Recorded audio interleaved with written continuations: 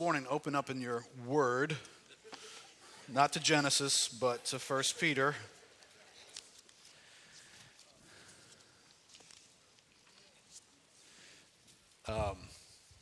It's the end of the year here. A lot happens at the end of a year. One of the things that we're obviously doing is celebrating the incarnation, the coming of the Son of God to earth as a man. And so I'm sure for you guys this week and these last weeks or days of the year will be significantly devoted to that and remembering that event.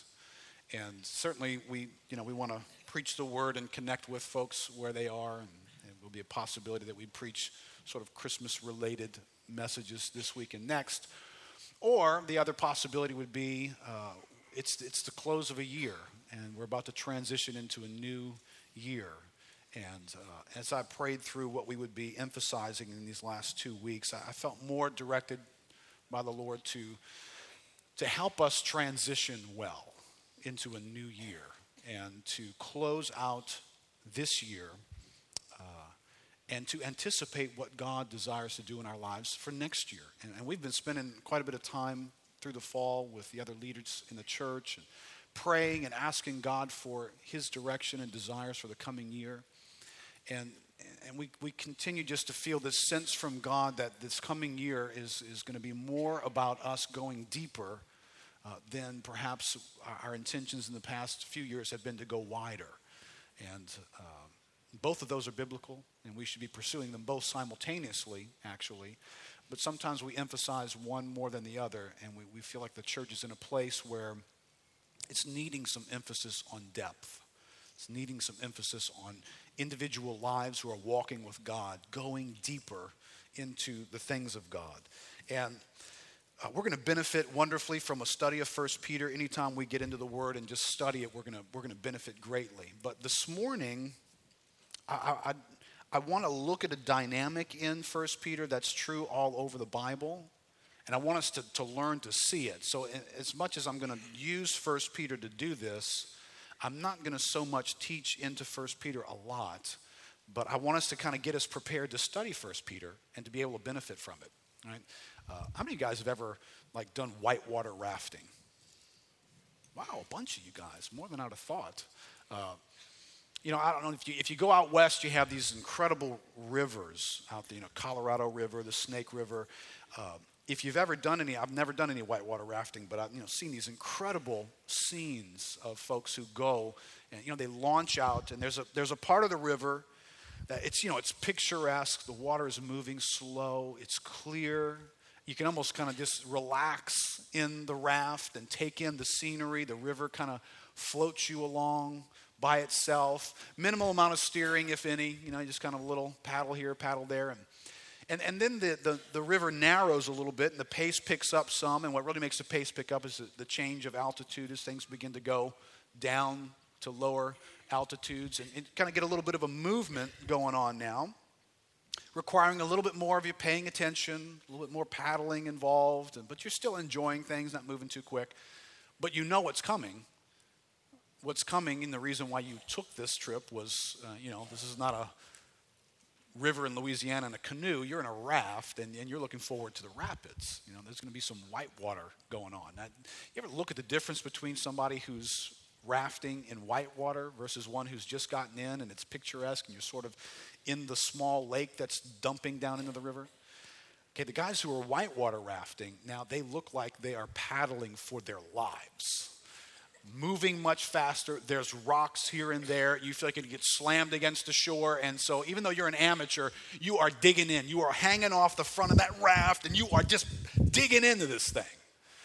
All of that is life on the Colorado River, right?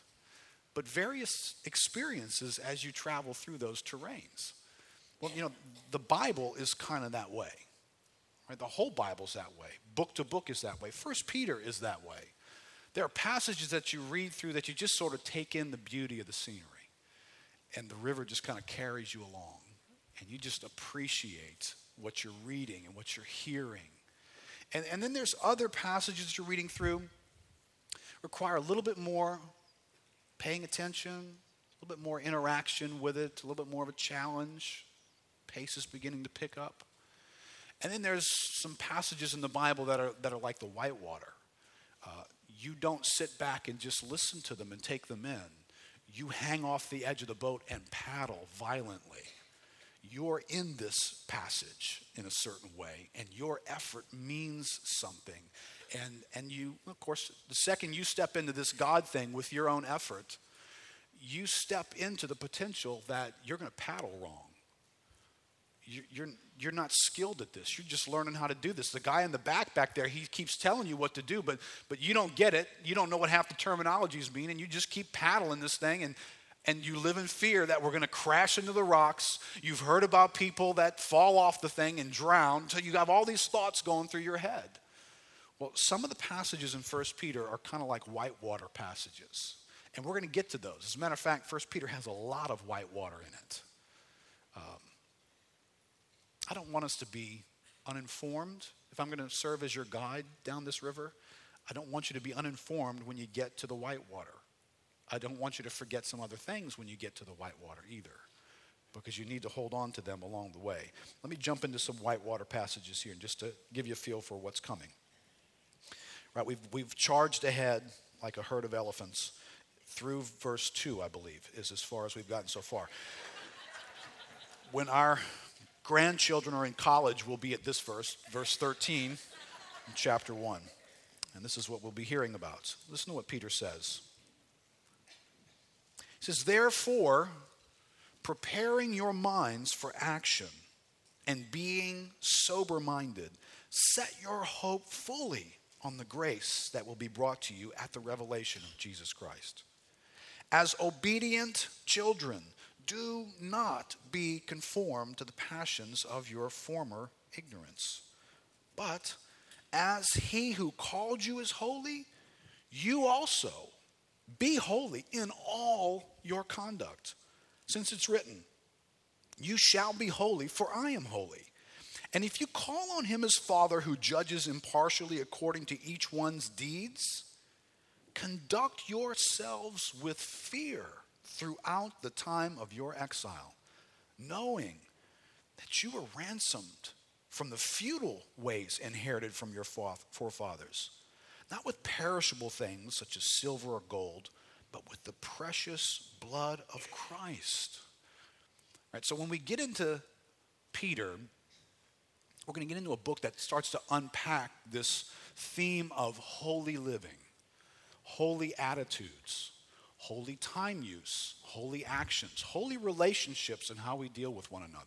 Right? So let me just give you a quick running view. I think I put this in your outline so you can read it along with me. Here's where Peter's going to be going. Right? He's going to cover the way we're thinking. He's going to cover our obedience, our conduct, our use of time, how we love others, whether there's malice, deceit, hypocrisy, envy, or slander going on, whether we're abstaining from fleshly passions, our submission to government, our submission to bosses, our submission to unbiblical husbands, our unity and humility, whether we bless those who seek to hurt us and bless those who even slander us, whether we seek to bless them or not. Right? And that's just the first 3 chapters. All that is going to get thrust before us. Right? So this is whitewater territory. It's moving quickly, and you are hanging off the boat, paddling, because the Bible's telling you, don't do that or do that. It's telling you, get to the middle, get to the side, dodge that, stop that. So you got effort involved here. Now, here is what I would call some unavoidable territory here. If your effort is involved in where your boat is in the river that God's leading you down, then you now have grounds to fail. Everything I just listed off, you can do well or you can do poorly. You can pull it off or you can blow it off. That's a reality. So, what do we do with having to interact with our lives when the Bible speaks up and it expects something from us? Right? Because you're going to read these verses. I mean, just the ones we just read. It It's expecting you to use your time a certain way. It's expecting you to make certain conduct choices. It's expecting you to care for people a certain way. It's expecting you to respond a certain way when you're wronged. Well, what if you don't do that? What if you haven't been doing that? It's the end of the year. Everybody's got a little bit of the year in review kind of thing going on. And if you're reviewing like I'm reviewing, you got a decently long list of regrets. Right? I do. Another year has gone by faster than I thought it would go by, and I thought I'd be farther along in this category. I thought I would have stopped doing that by now. I thought it would have improved here. I thought my relationships would have been different in this way. And so, there's a lot that you can survey that you may not really like about how things have been going. And you've been a contributor, right? I'm not a victim here. I've been involved. I've created much of these situations. So how are we going to do this in a way that's productive? The Bible's going to call us to examine ourselves. You can do that in a way that I'm going to call it unskilled introspection. You don't want to take that journey. You want to talk about a dangerous journey? Unskilled introspection is a dangerous journey. But the answer to that is not no introspection. Or the answer can't be, well, I'm just not going to dig deep into my issues. I'm not going to look into my soul. Because, when I do, I just feel condemned. I don't feel good about myself and my life. It becomes paralyzing. Okay, well, the Bible doesn't offer us a non-introspective life. It's never available. So we're going to have to learn to be introspective. And I know you can do this in a poor way. I know many of us do. I just talked to somebody recently who was talking about a friend that they know who's walked with Christ, who's been affected by God, who's affected other people, but has gone through a season of introspection, and the result of that introspection has caused them to back away from their life and go, I don't even know if I'm really a Christian. I don't even know if I'm really saved. Now, knowing what I know about this person, I would suspect that the problem is that you did some unskilled introspection. You went into the whole of yourself in an unskilled way. Right? If you and I were going to be doing some cave investigation, right? Your life is like a cave, right? It's dark in there. There's issues in there. And some of us just like to stay out of that. Well, if you were going to go into a cave, right? I don't know, famous caves, Carlsbad Caverns kind of a thing. And you were going to go in, right? You're going to go down into this dark hole in the ground. You might need to do some things to prepare yourself well. If you were going to go in, right, get this picture in your head. You're going down into a cave. Do you just jump in? Do you just crawl in? Do you just look for a place that you can just, oh, that's good footing right there. That's good footing right there. And just down you go? Or would you do this if you were on a bit of a search and rescue kind of a thing? First thing you'd see paramedic perhaps do is he would tie himself off to something outside the cave. Right? He'd tie it, he'd pull on it, he'd make sure that thing is not going to fail when he gets inside that cave. And then, he'd wrap it around and down he'd go inside that cave. He'd turn his flashlight on and he'd be trying to look around and find stuff that's there. Because he doesn't know what he's going to find. Doesn't know how deep it goes. Doesn't know how much of a problem it is. But what he had to do before he went in was to anchor himself to something that was outside of his cavern and something that was reliable and steadfast and wouldn't move. Well, before I descend into the Keithsbad Cavern, I'm going to need to tether myself to something that is immovable, constant, faithful. I can yank on it. It doesn't move. It doesn't travel with me. It's not generated by me. It's a rock. Right? Now that's kind of what Peter is going to do here in the beginning of this letter. Right? When we start to read here, and again, I'm not going to unpack any of this. All I want us to see today, I just want us to see this dynamic in Scripture. I'm not going to unpack it from this verse here. But there are dynamics in Scripture, and I'm going to explain this a little bit further. There are indicative statement dynamics in Scripture. There are imperative statement dynamics in Scripture. And I'll define some of that a little further in a moment. But an indicative statement is where God just steps in and says, here's the truth. This is the fact. This is true about you. This is true about your future. This is true because I've made it true. This is true because it's a promise that I've made. That's an indicative statement. You don't make it true. You don't contribute to it becoming true. It is true. Then there's imperative statements in the Bible. We just read a bunch of them. It's where they tell us to do things. You do this, you do that, you do this. And you are the feature item in those things. You are the understood subject of those expressions. Well, look at these statements that Peter begins this letter with. Right, remember in verse 1. Peter, an apostle of Jesus Christ, to those who are elect exiles. That's what you are.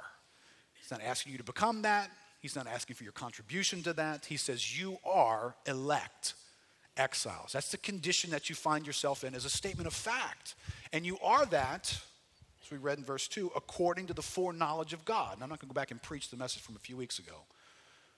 But you became God's elect according to his foreknowledge. Something in God desired that he would be in relationship with you. So therefore, he initiated, he pursued, he created, and now he's informing you that this is the condition.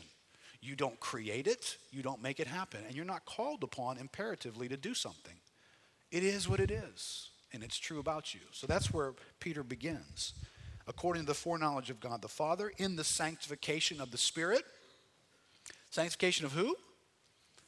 Of the Spirit. So who's in charge of this realm? The Spirit is. Right? So we have the Holy Spirit. Peter preached on the Trinity and how they're involved in our lives. So an indicative statement. Sanctification is a work of the Spirit. We're just being told. For obedience to Jesus Christ and for sprinkling with his blood. Now the obedience dynamic is a bit imperative. The sprinkling with his blood, again, is indicative. It is that which was done for you. Right? And we're just being informed about it. And look what happens now in verse 3. As we get past the greeting, Peter says, blessed be the God and Father of our Lord Jesus Christ, according to his great mercy. All right, now you're being informed of a condition that exists within God. Not something you create. You don't cause God to be merciful. You don't store up an ability to kind of force God into the mercy category. You're just being informed that there is a condition in God. It's his mercy. He has caused us to be born again to a living hope through the resurrection of Jesus Christ from the dead. Okay, if you found anything to do in there yet, you're just being told, right? Just being informed about stuff. That's true. And you've been born again to an inheritance that is imperishable, undefiled, and unfading. It's being kept in heaven for you. Okay, you doing anything yet? Right? We haven't touched any imperatives. Who by God's power are being guarded through faith for a salvation ready to be revealed in the last time. And you see, all these statements are about God, what God has done, what God promises to do, and what he has made true about us. So we don't want to be spending our time trying to get these things to be true. We would just want to learn to see them in Scripture and accept them that they are true.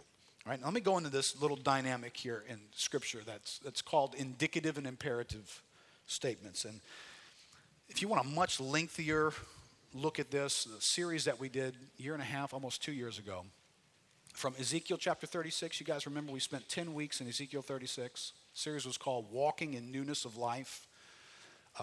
It studied in that passage this obscure balance of 5 indicative statements that God makes that he will do and he promises, and 1 imperative statement that's given to us. And we unpacked a whole lot of this. Matter of fact, I just kind of pulled this chunk out of some of those notes to review with us before we go through 1 Peter. Indicatives and imperatives, what are they? Well, indicative verb expresses a simple statement of fact rather than something imagined, wished, or commanded. Right, so this isn't a command, it's a fact. An imperative verb, however, expresses a command or an exhortation. So it comes to our life and it tells us to do something. And this pattern is pretty familiar in Scripture. Turn to Romans chapter 6 with me. And what I want us to learn to notice Learn to see it in 1 Peter as we study through 1 Peter. 1 Peter is a little bit different than Paul in the way in which he does this. But learn to see this. When the Bible turns around and tells you to do something, then you should be able to stand on that verse and not reach too far in either direction to find something that it says has been done. Something that God has done. Something about who God is. Something that's true of you.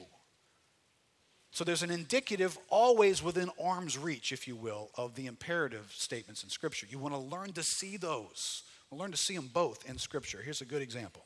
Romans chapter 6. The issue of arguing here is, why does a Christian not continue in sin? Christian encounters God. Why do we not continue in sin? Well, this is the answer that Paul has given. Chapter 6, verse 1. What shall we say then? Are we to continue in sin that grace may abound? By no means. How can we, who died to sin, still live in it? Do you not know? Right, this is what indicative statements call on us to do. They call on us to know them, which is very critical and important. Do you not know that all of us who have been baptized into Christ Jesus were baptized into his death? We were buried, therefore, with him by baptism into death, in order that just as Christ was raised from the dead by the glory of the Father, we too might walk in newness of life. For if we have been united with him, and that word if there carries the punch of, since this is true, we have been united with him in a death like his, we shall certainly be united with him in a resurrection like his. Right? Do you see this here? There's a reason why you're being told this is true. It's so that you can believe something about the future. If you've been united with him in a death like his, well, then you're going to be united with him in a resurrection like his. But you're told about that which is so that you can believe something that is to come. We know, verse 6, we know this, that our old self was crucified with him in order that the body of sin might be brought to nothing, so that we would no longer be enslaved to sin. Are you picking up that this is just telling you something that is true? It's informing you what happened when Christ went to the cross and you went with him. And the effect that took place in his life has now been transferred to take place in yours. It's true about you. Verse 7.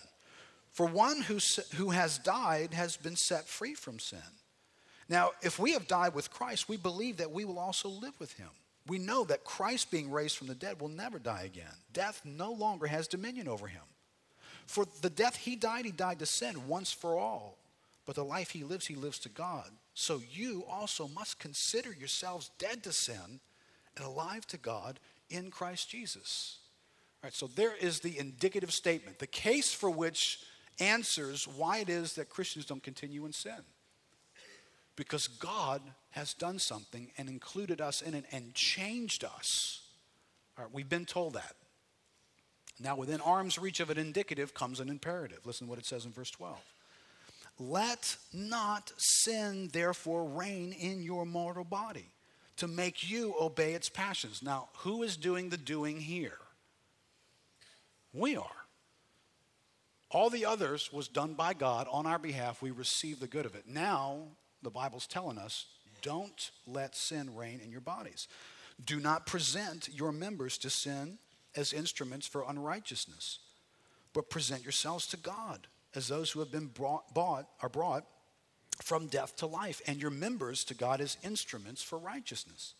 For sin will have no dominion over you, since you are not under law, but under grace. Now that's another indicative statement. So twisted together is this indicative imperative dynamic that speaks to us. It's all over the Bible, right? Real quick, Ephesians, turn to Ephesians.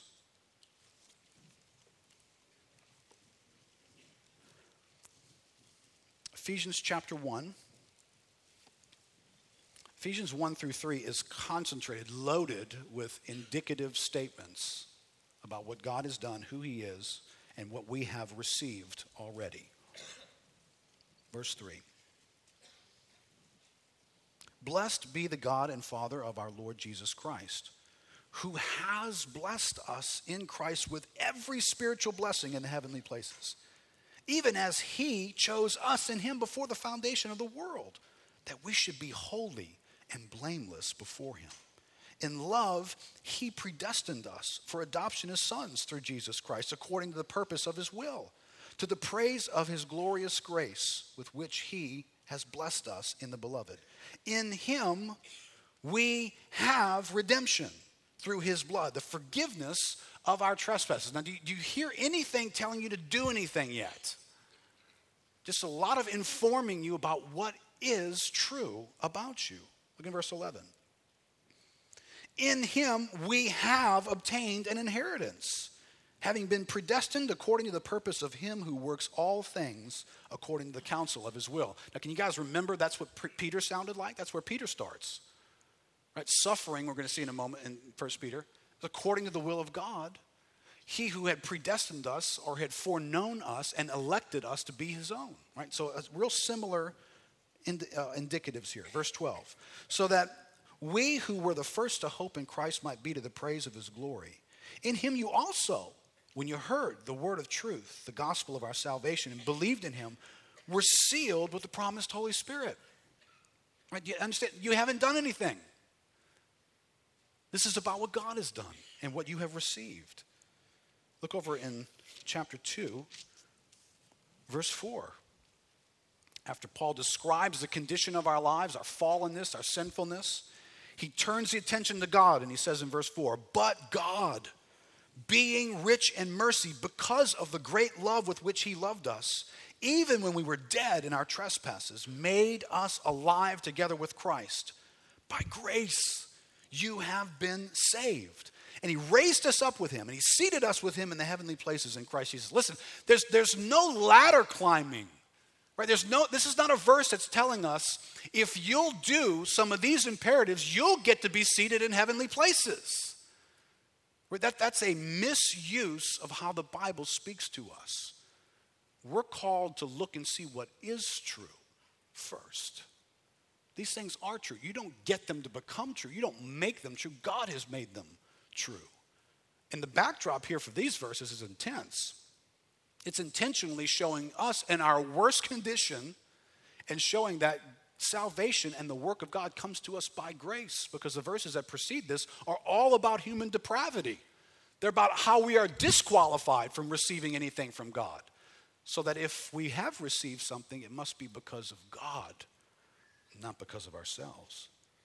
He did this so that in the coming ages he might show the immeasurable riches of his grace and kindness toward us in Christ Jesus. Right, all these statements that are true, and then we're going to get into chapter 4, and it's going to sound this way, and it's going to sound this way almost to the rest of the book. I, therefore, a prisoner for the Lord, urge you to walk in a manner worthy of the calling to which you have been called, with all humility and gentleness, with patience, bearing with one another in love, eager to maintain the unity of the Spirit in the bond of peace. Look down in verse 17. Now this I say and testify in the Lord, that you must no longer walk as the Gentiles do, in the futility of their minds. Go over in verse 25. Therefore, having put away falsehood, let each one of you speak the truth with his neighbor, for we are members one of another. Be angry, but do not sin. All right, so all these verses now begin to traffic in what you and I are doing or not doing, how we are living, how we're responding to God. And then the rest of Ephesians goes into categories of those activities. All right, so we need to have a trained eye to be able to see, as we read the Bible, these two dynamics in proximity to each other, and make sure we understand what it is that each of these dynamics is bringing to us. Indicative statements bring something to us. Imperative statements bring something to us. And we want to make sure we reconcile them, because the Bible makes use of them both. Quick little highlight of these two dynamics. Indicatives sustain and supply faith. You come to indicative statements, they supply faith to us. They sustain our faith by telling us about things that are sure, that are true, that are immovable, that haven't gone where we've gone. You know, we've slidden, we've fallen down further into the hole, but but our rope has stayed steadfast. It's tied to something that will not move. There's a constant. You and I shift. We succeed and fail. We're better one day than others. But indicatives bring faith to us, and they sustain our faith. Indicatives promote and inspire motivation. Right? We become motivated when I find out God has done this. God has promised this. God will meet me in this. The Holy Spirit is at work in sanctification. So when I bump into the fact that I'm not changing real well in this category, my own resume tells me quit. You're not now, and if you be real honest, you never have been. And the odds are you never will be. All right, do you have any categories like that for you? If you don't, please get in touch with the fact that you do. It will be so much more pleasant for everybody who's dealing with you on a regular basis. All of us have issues like that in our life. They just don't move when we push on them. And we struggle with them. But I can get motivated if I know that change involves the Holy Spirit. He is the power source. He is the motivator. He is at work. I can get motivated by that.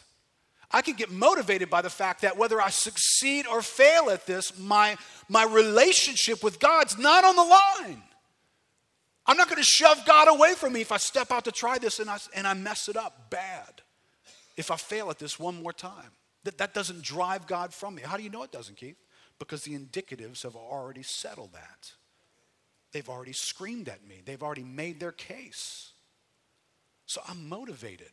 But Keith, you fail at that so much. I know, but I have reason to hope that this time I won't. This time I'll make movement. This time I'm going to succeed. I have reasons from God to believe that's true. Imperatives play a role as well. Imperatives contribute to growth and maturity.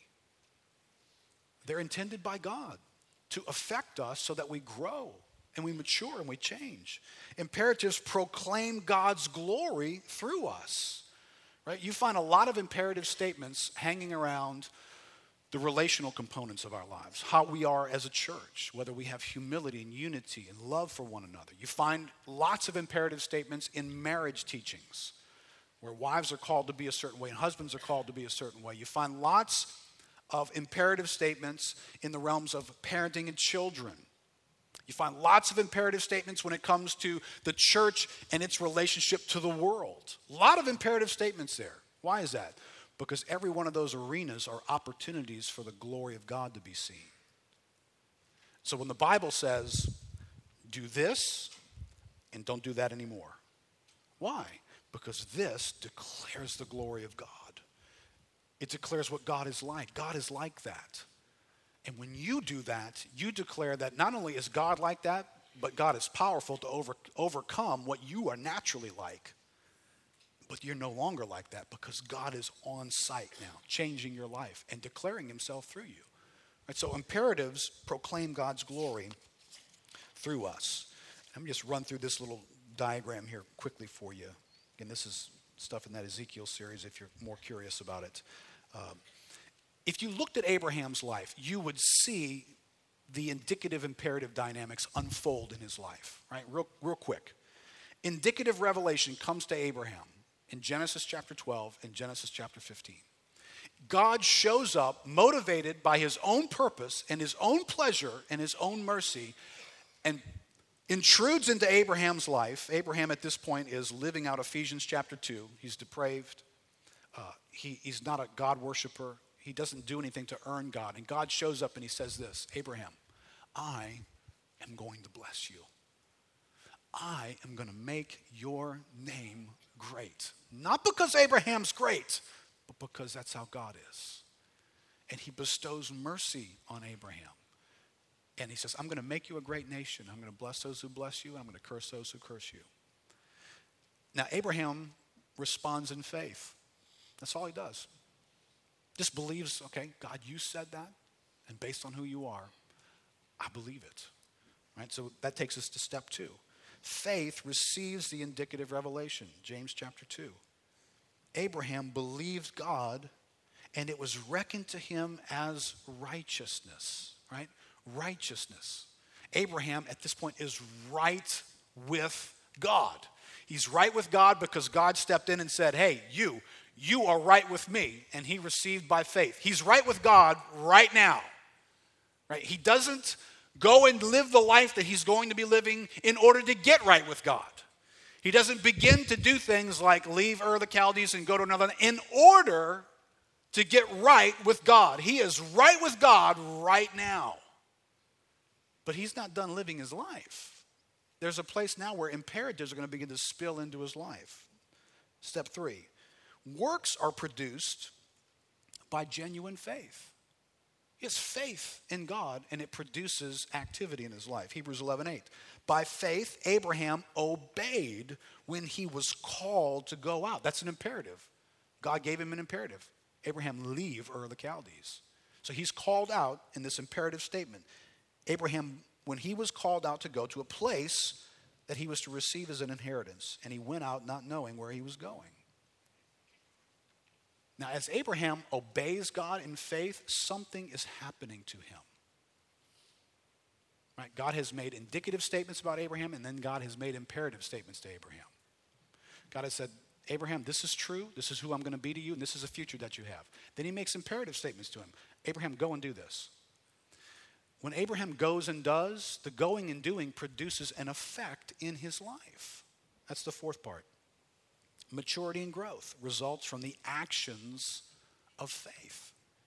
James 2:22. You see that faith was active along with his works, and faith was completed by his works. Do you see that? His faith actually came under the effect of him obeying imperative statements. God said do, and he did in obedience. And the effect of that was his faith was completed. That word actually means matured. It went on to the next level each time. It went on and on and on to the next level. All right, now, what I want us to see here is God has intended for his Bible. And listen, if you're paddling down the river, these verses feel different, don't they? Right? You are blessed with every spiritual blessing in the heavenly places in Christ. That feels different, doesn't it? Then put off that. Love those who mistreat you. Respond with a blessing. Doesn't that sound and feel different to you? I mean, go there and be real. You slander anybody this week? You intolerant of somebody whose sin is just a different color than yours, and you had a bad attitude? You said something about them up one side and down the other. You got people you're avoiding. You have forgiveness issues. Hey, it's the holidays. You know you're going to have to be around some of those people. Anybody coming to mind now? All right, so when the Bible comes along and says, forgive others as God in Christ has forgiven you.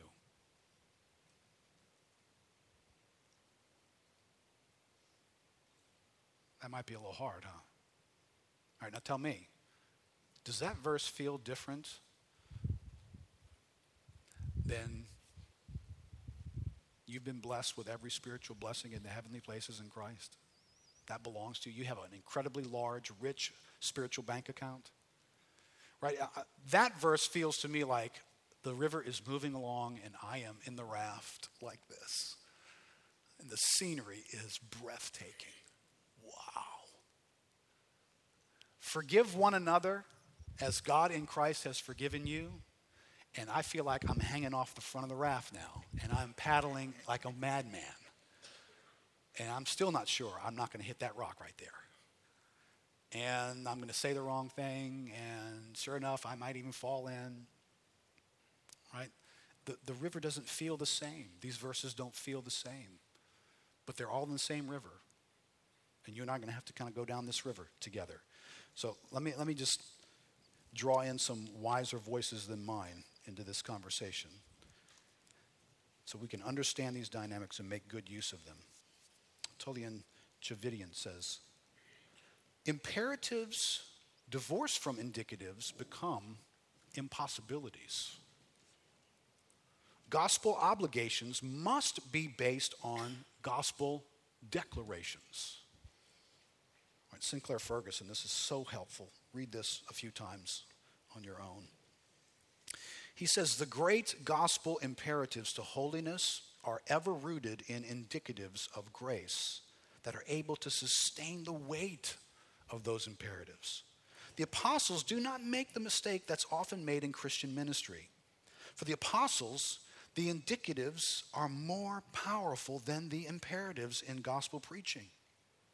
So often in our preaching, our indicatives are not strong enough, great enough, holy enough, or gracious enough to sustain the power of the imperatives. Right? What we know of God, what we have seen in him, what he has promised to be to us, what he has done to us and for us, isn't big enough to us when we go to put on the doing. Right, that's what he's trying to get at here. And so our teaching on holiness becomes a whip or a rod to beat our people's backs because we've looked at the New Testament and that's all we ourselves have seen.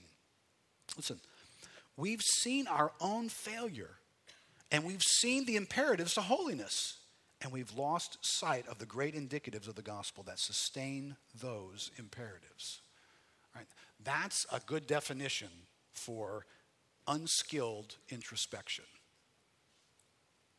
Right? If you're going to go into Keith's Bad Cavern, you better make sure your rope is tied and that you are pulling on it constantly as a reminder of what is true while you are discovering it stinks down here. Ooh, what is that? I had no idea that's what was motivating me all this time. And if you're going to go in, and the Bible's going to call you to go in.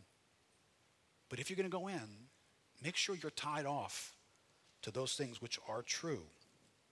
He goes on and says, woven into the warp and woof of the New Testament's exposition of what it means for us to be holy is the great groundwork that the self-existent, thrice holy triune God has in himself, by himself, and for himself. Committed himself and all three persons of his being to bringing about the holiness of his own people. This is the Father's purpose, the Son's purchase, and the Spirit's ministry. Right? Now, doesn't that sound just like verse 2 where Peter hung out a week or so ago? Where we got to see the whole Godhead was vested in this work taking place in us. So where Peter starts is informing us of what he's calling us imperatively to participate in is already the work of God in our lives. So it's not just that God is sitting in the bleachers waiting for you to perform. You're foreknown by God. You are chosen by God. The Holy Spirit's about sanctification in your life. Christ is about forgiveness already in our lives. Those works are taking place through the Godhead into our lives before you and I step up to the first tee box. We got to remember these things are connected to each other. Tony Reinke was commenting on Sinclair Ferguson's message where he spoke these things. He says, Ferguson challenges preachers to root the commands to be holy in the grace of our electing Father, the work of his Son on the cross, and the ongoing work of the indwelling and filling Spirit towards our holiness, right? That's verse 2 before we ever get into the book. The challenge is not to avoid the commands, but make certain our indicatives are strong enough to support them. All right. The Bible doesn't just speak indicatively. As difficult and as dangerous as the whitewater is, it's unavoidable. As a matter of fact, I don't even want to apologize for the fact that we have to face the imperatives. I know I'm sounding like I am. I'd be wrong if I do, because the Bible never apologizes for it. The Bible moves from indicative to imperative without warning signs, without, ooh, some of you guys are about to fall out the boat. It doesn't do that. Now, we know through experience that some of us fall out the boat when we get to paddling real hard. So we're wise to pay attention to this, but we don't want to do a disservice to either side. Right? A couple of more thoughts from some folks. Kevin DeYoung wrote a blog post called The Hole in Our Holiness. He says the pursuit of holiness does not occupy the place in our hearts that it should. There are several reasons for the relative neglect of personal holiness. Among conservative Christians, there is sometimes the mistaken notion that if we are truly gospel-centered, we won't talk about rules or imperatives or exhort Christians to moral exertion. To be sure, there's a rash of moralistic teaching out there. But sometimes we go to the other extreme and act as if the Bible shouldn't advise our morals at all. We are so eager not to confuse indicatives and imperatives that if we're not careful, we'll drop the imperatives altogether. We've been afraid of words like diligence, effort, and obedience.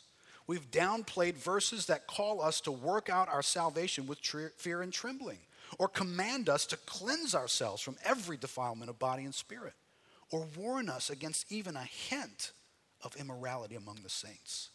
There are dozens and dozens of verses in the New Testament that enjoin us in one way or another to be holy as God is holy. Right? And I know I say this a lot. I do because it's true. Right? This room is filled with left brain, right brain issues.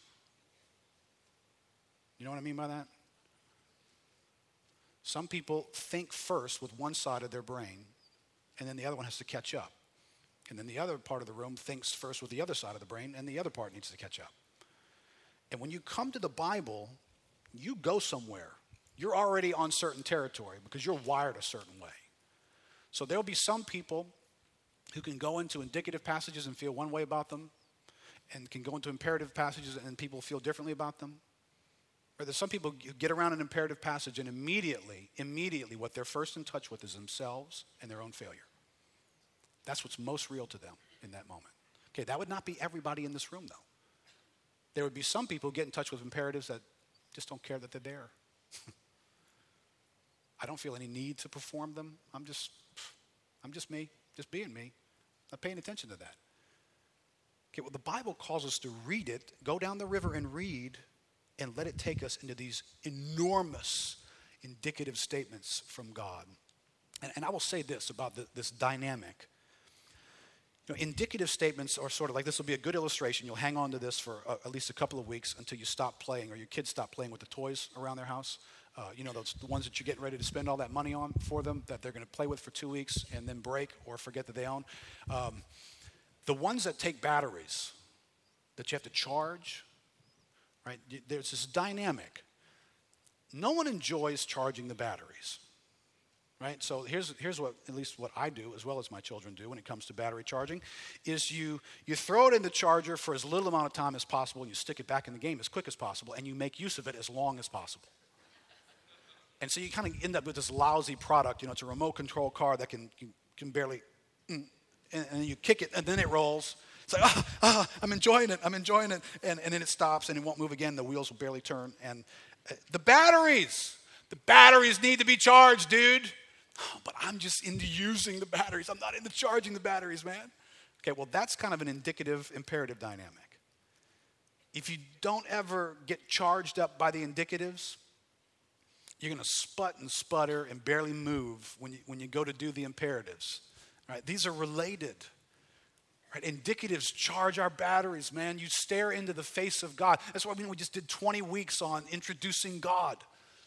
Just to get us to look away from human drama, human life, our responsibilities, the mission of the church, me personally, putting off sin. Just stare at God for a little bit. Take in the wonder and the awe. Be amazed. Be blown away. Be affected. Let your heart be warmed. Let your value system get overhauled. Let God mess with you. Begin to meditate on what it is that God has done.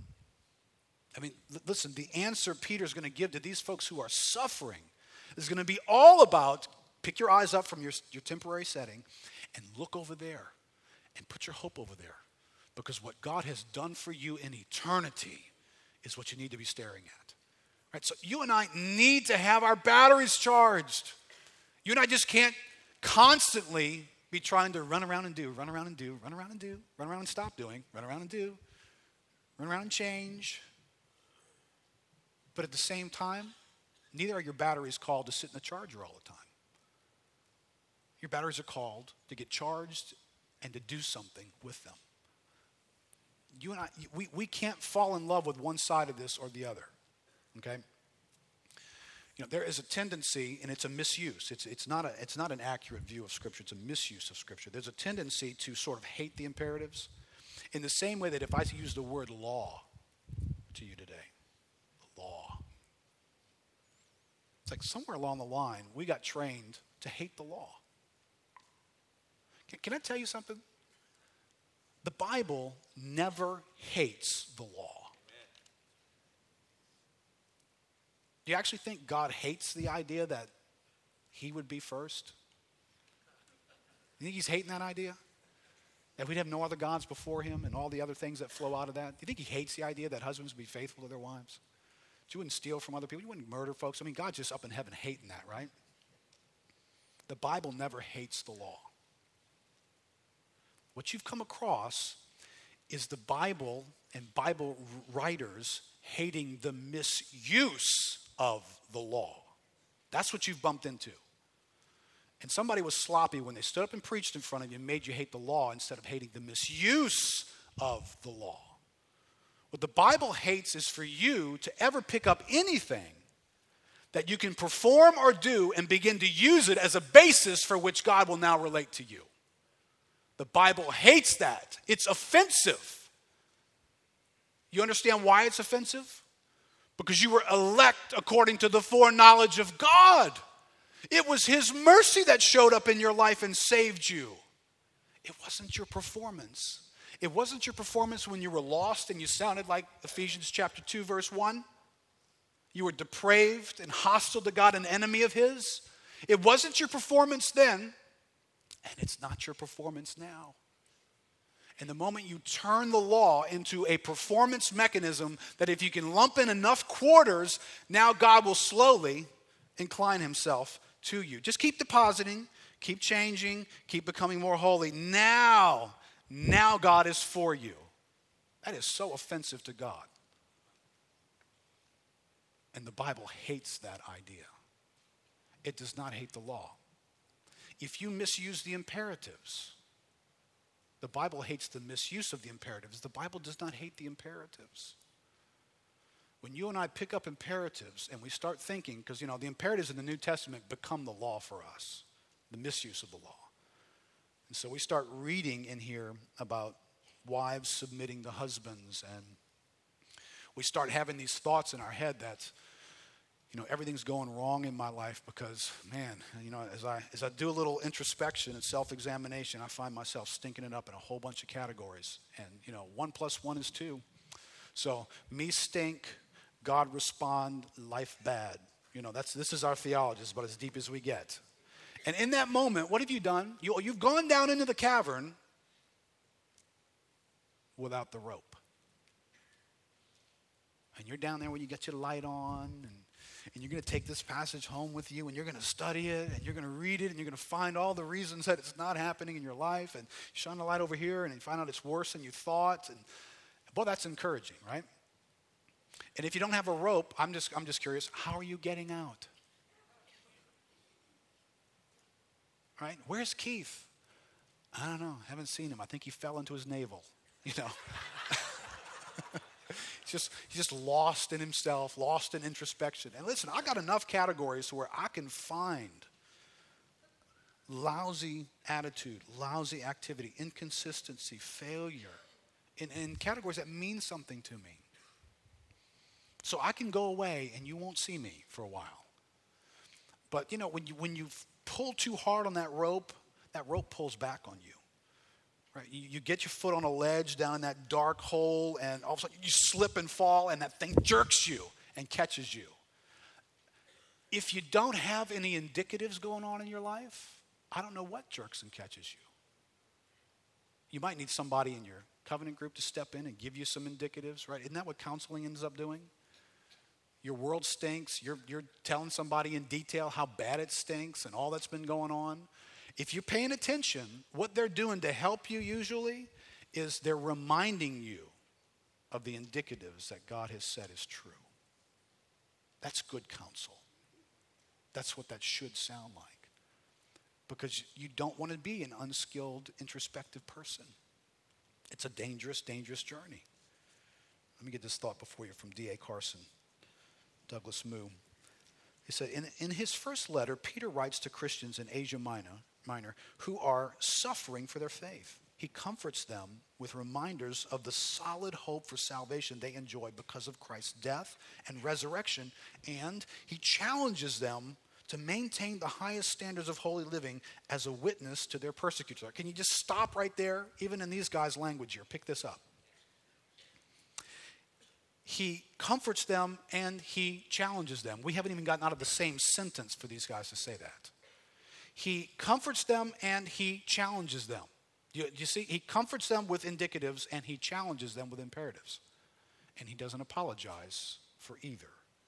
Unlike Paul, who often develops a theological point before applying it, Peter mixes imperative and indicative almost from the beginning of the letter.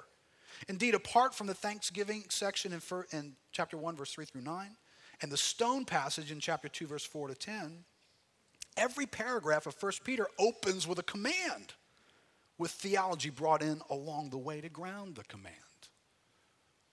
All right, so I don't want to wire you to only see indicative, imperative. Indicative, imperative. Because what you're going to come across sometimes in the Bible is imperative, and then the indicative comes. But what you have to see is that they're both within proximity to each other. When you stand in one, look for the other.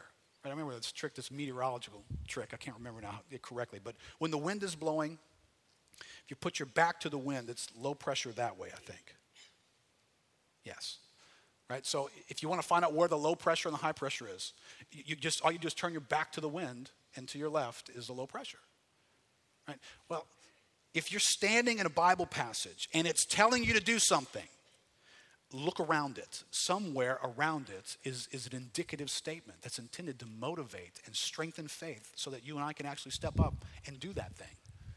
And in the same proximity, if you study indicative statements, somewhere and within close proximity to those indicative statements is going to be an imperative statement that when you walk in that, it's going to grow and mature your faith. And God will use that in your life. When you read through, because we're going to do this, and this is, you do know, actually, Matt, go ahead and come up. We're going to read through Ephesians, and we're going to study through Ephesians in a way that's going to actually make us miss something, right? If you did this to Ephesians, right? Remember, Ephesians is a letter. It's going to be read all at once. It's probably going to be considered and studied over time. But when we study it and we do something like this on a Sunday morning, we're 3 weeks and we're out of verse 2. Do y'all read letters like that? You don't get to spend 6 months. We're going to spend 6 months in chapters 1 through 3. We're just going to overdose on indicatives. And then we'll move into the imperatives. Okay, do you realize the Bible doesn't do that? And it doesn't apologize for the fact that it doesn't do it. Right? I find quickly in 1 Peter, movement into activity. I find statements like this in chapter 2. So put away all malice and all deceit and hypocrisy and envy and all slander. Those are not easy categories. This is white water for many of us. Like newborn infants, long for the pure spiritual milk, that by it you may grow up into salvation, if indeed you have tasted that the Lord is good. Wait, Peter, what are you doing? You're taking people who need to eat the word like they're newborn spiritual infants, and you're telling them to stop doing this, and this? Wait. Why are you loading them up with imperatives? They haven't learned enough about the indicatives yet. Right? That would make sense to me. But there's no apology here. Right? These dynamics belong together. They don't belong in test tubes apart from each other. They belong together, but they have to be seen for what they are. If you ever reach into an imperative category in order to try to get an indicative to be true, you are hated by the Bible. If you want to wonder what the Bible hates, it hates that. Because the indicatives just got finished being told to you based on God and on who He is, not based on you and what you're going to do tomorrow or today. Let me just read this verse to you. I think I put it in your outline. This verse, just for me, it's so much 1 Peter, this one verse. 1 Peter chapter 4, verse 19. Therefore, let those who suffer according to God's will entrust their souls to a faithful Creator. Do you know how long we could take to study those two words? Faithful Creator. Those are indicative laced words. Those who are suffering according to God's will. God's will is an indicative statement about what God is doing in your life. And then what does it say? Entrust your souls while doing good. Right, that's one verse that's got both indicative and imperative dynamics to it. So you and I are going to be ever increasing our trust and our hope and our pray and growing and charging our batteries on the greatness of God, on the faithfulness of our Creator, on all that He's done on our behalf. And we get around that and we come under the influence as we need to.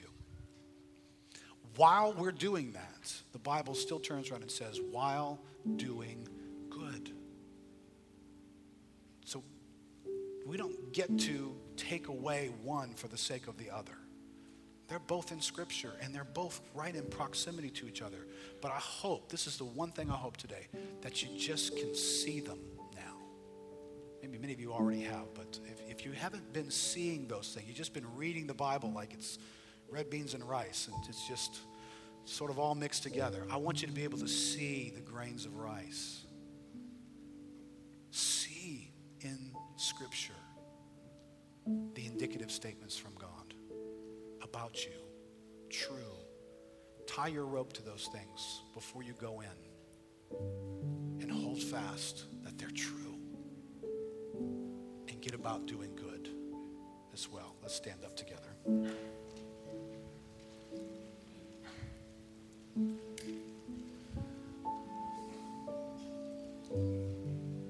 Lord, how valuable is this for us, that we might read your word and see what is there and be affected by what is there and not misuse what is there. Oh Lord, none of us are exempt from that. God, I pray for grace in coming days. Lord, I pray as we read through and study 1 Peter. God, I pray as many are just about the daily practice of Bible reading.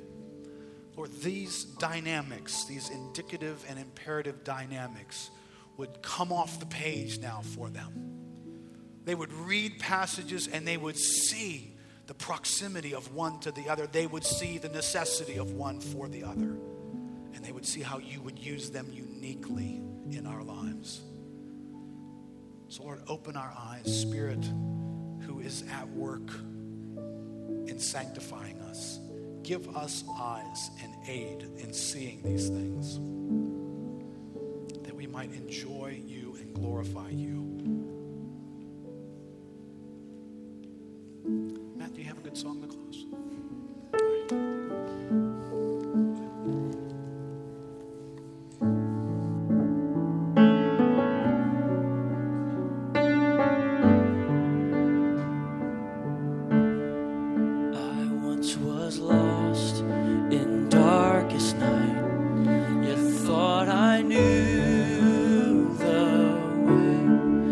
Sin that promised